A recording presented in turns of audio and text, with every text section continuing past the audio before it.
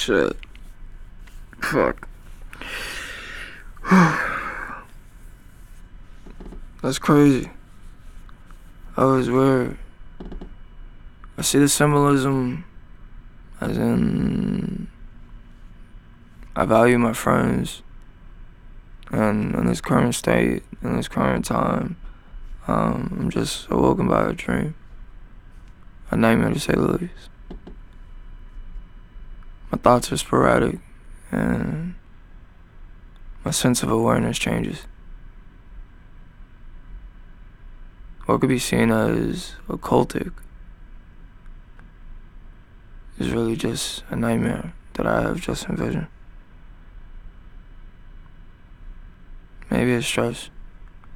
Maybe it's the ideology of always wanting to prove something. Maybe it's not accepting myself. And then I think what if my mind leads towards hatred?